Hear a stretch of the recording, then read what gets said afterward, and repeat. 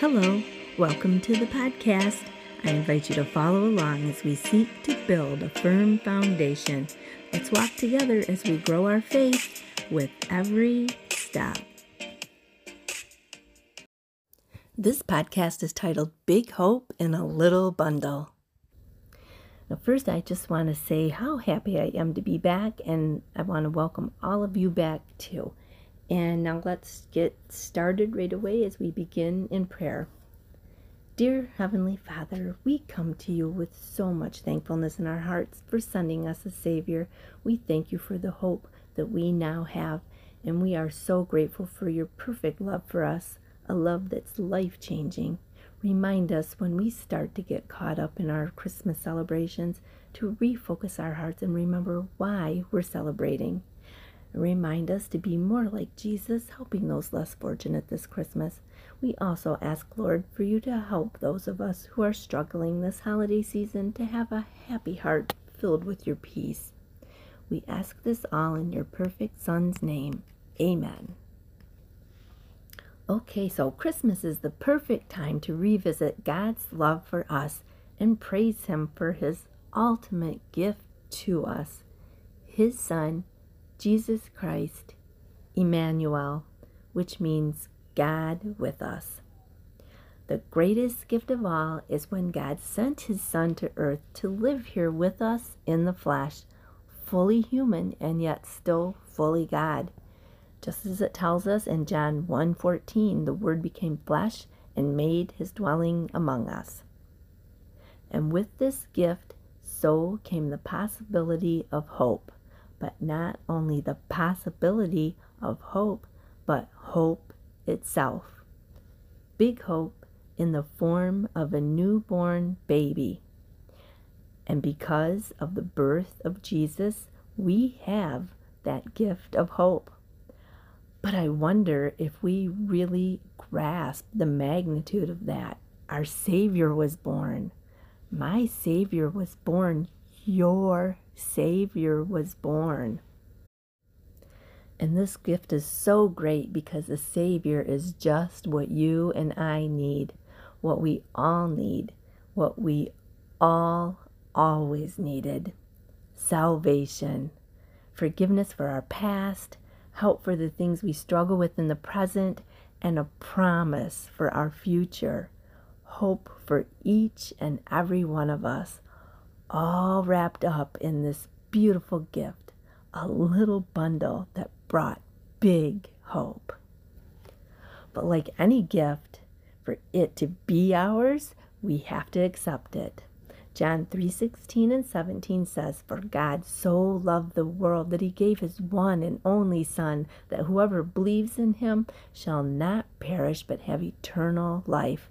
For God did not send His Son into the world to condemn the world, but to save the world through Him." But we have to believe that Jesus Christ is our Savior, ask Him for forgiveness, and to come into our hearts and into our lives to live. And when we do, we have the promise of eternity with Him. And we can come just as we are, no change necessary. And trust me when I tell you that He will bring the change in us from the inside.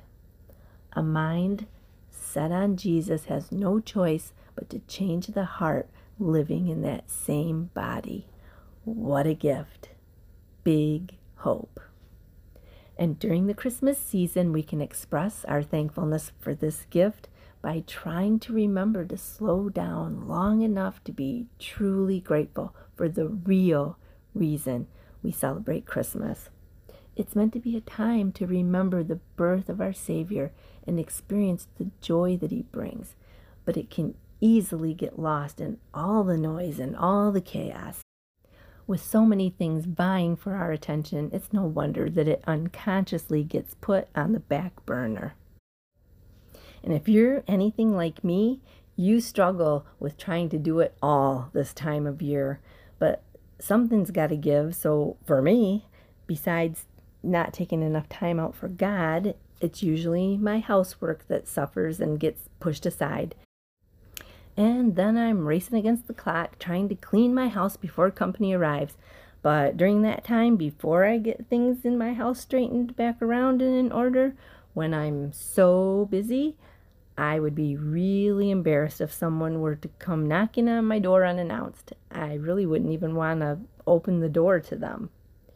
But this holiday season, I want to open the door of my heart a little more to Jesus. Make more room for Him. He's the one we need to welcome into our home. I want to remember to just take a breath and slow down.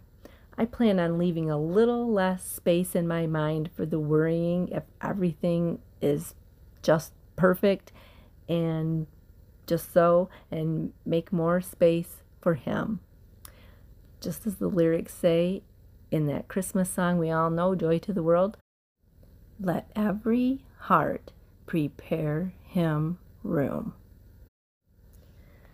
Now, I in no way want to gloss over what many experience this time of year. Sometimes the interruptions are simply things like getting the shopping done, the gifts wrapped, the cookies made, or the house cleaned. And these kinds of things can be very overwhelming, but other times the things that set us back and get in the way of the wonder we're supposed to feel this time of year are much more serious. And the hope and joy that I spoke of earlier is far harder to embrace. Some may even dread the coming of the holidays, wondering how they'll even get through. They may be dealing with family struggles, financial struggles, loss of a job or a home, illness or depression. Some are even trying to cope with the death of a loved one, and the holidays may seem more like something to survive rather than celebrate. This year has been especially difficult. So many have lost someone they love, and my heart goes out to you. I'm deeply sorry for your loss, and you are in my prayers. And all I can suggest during this time is that you seek God in His direction.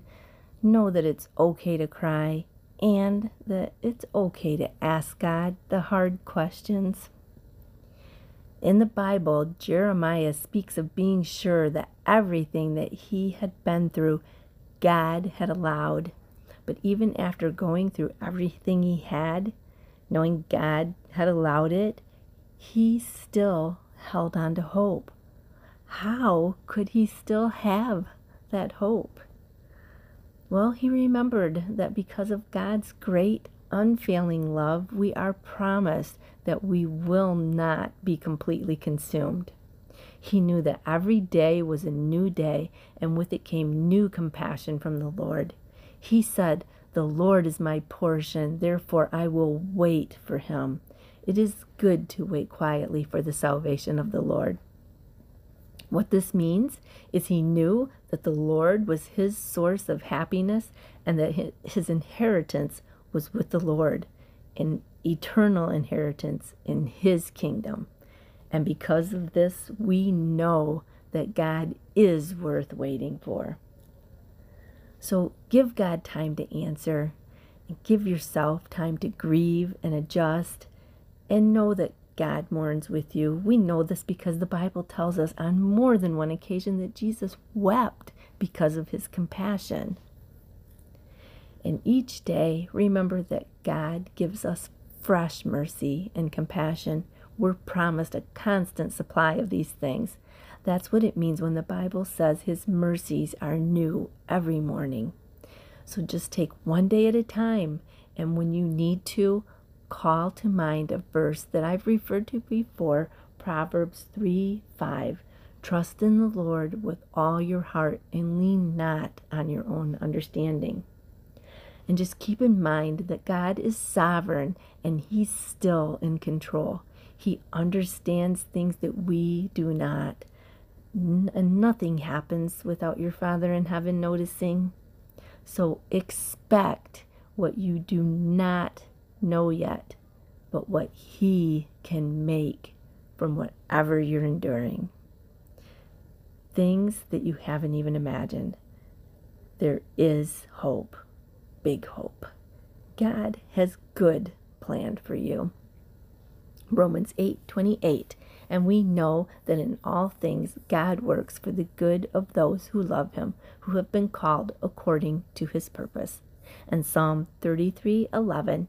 But the plans of the Lord stand firm forever, the purposes of his heart through all generations.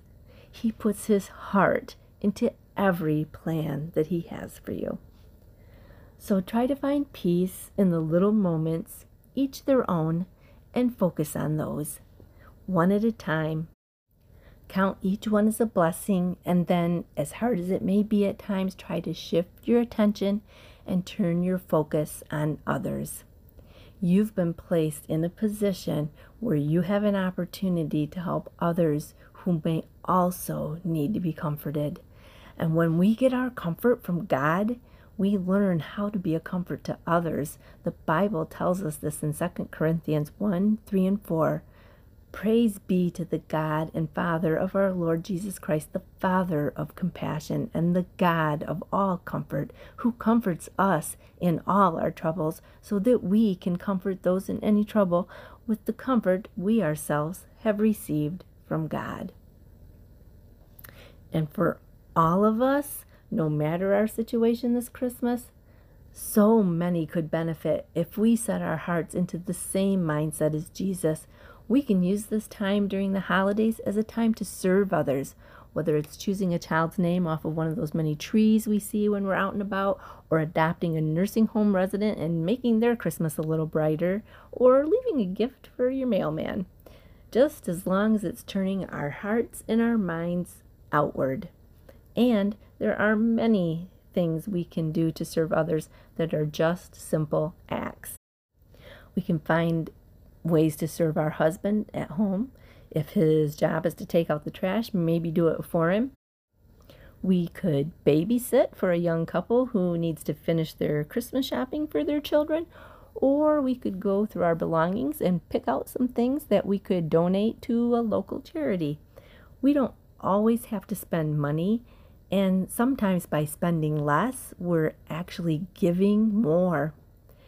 It's about serving, living our life by the example that Christ has set for us. And in doing so, we bless others. And that is really such a blessing to ourselves, too. So, as this podcast comes to a close, I want to encourage you to set your hearts on loving others as Christ loves us. And as we do, we'll embrace that sense of wonder that should always be yoked with Christmas. I'd like to leave you with some verses to inspire you to invest the love of Christ in others this holiday season. Because at Christmas, and really throughout the year, we're not only appointed, but we're entrusted to do so. Proverbs 22:9, a generous man will himself be blessed, for he shares his food with the poor. 1 Thessalonians 5:11, encourage one another and build each other up. John 15:12, my command is this, love each other as I have loved you. Galatians 6:2, carry each other's burdens, and in this way you will fulfill the law of Christ. Hebrews 13:16, and do not forget to do good and to share with others, for with such sacrifices God is pleased. Romans 12:13, share with God's people who are in need, practice hospitality.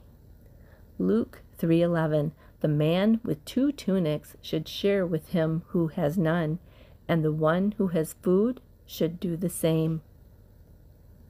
James 2:15 and 16, suppose a brother or sister is without clothes and daily food.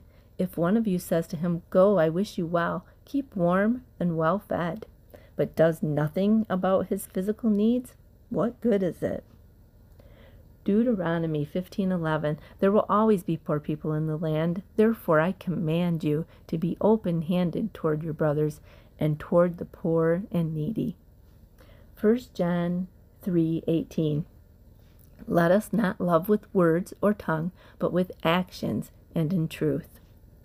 Galatians 5:14, for the entire law is summed up in a single command, love your neighbor as yourself. I pray that these bits of scripture have stirred something in you as they have in me. And before I leave you today, I say this year, let's prepare our hearts for Christmas and all that God has for us by focusing on Him and His love for us. Let's remember that this season is set apart for us to remember that He sent His Son, Jesus Christ, to be our Savior, and that Jesus took everything upon Himself to do so. But let us also remember that we can turn to Him when the holidays get overbearing and we can experience His peace. This is maybe my very favorite Christmas verse. For to us a child is born, to us a son is given, and the government will be on His shoulders, and He will be called Wonderful Counselor, Mighty God, Everlasting Father, Prince of Peace.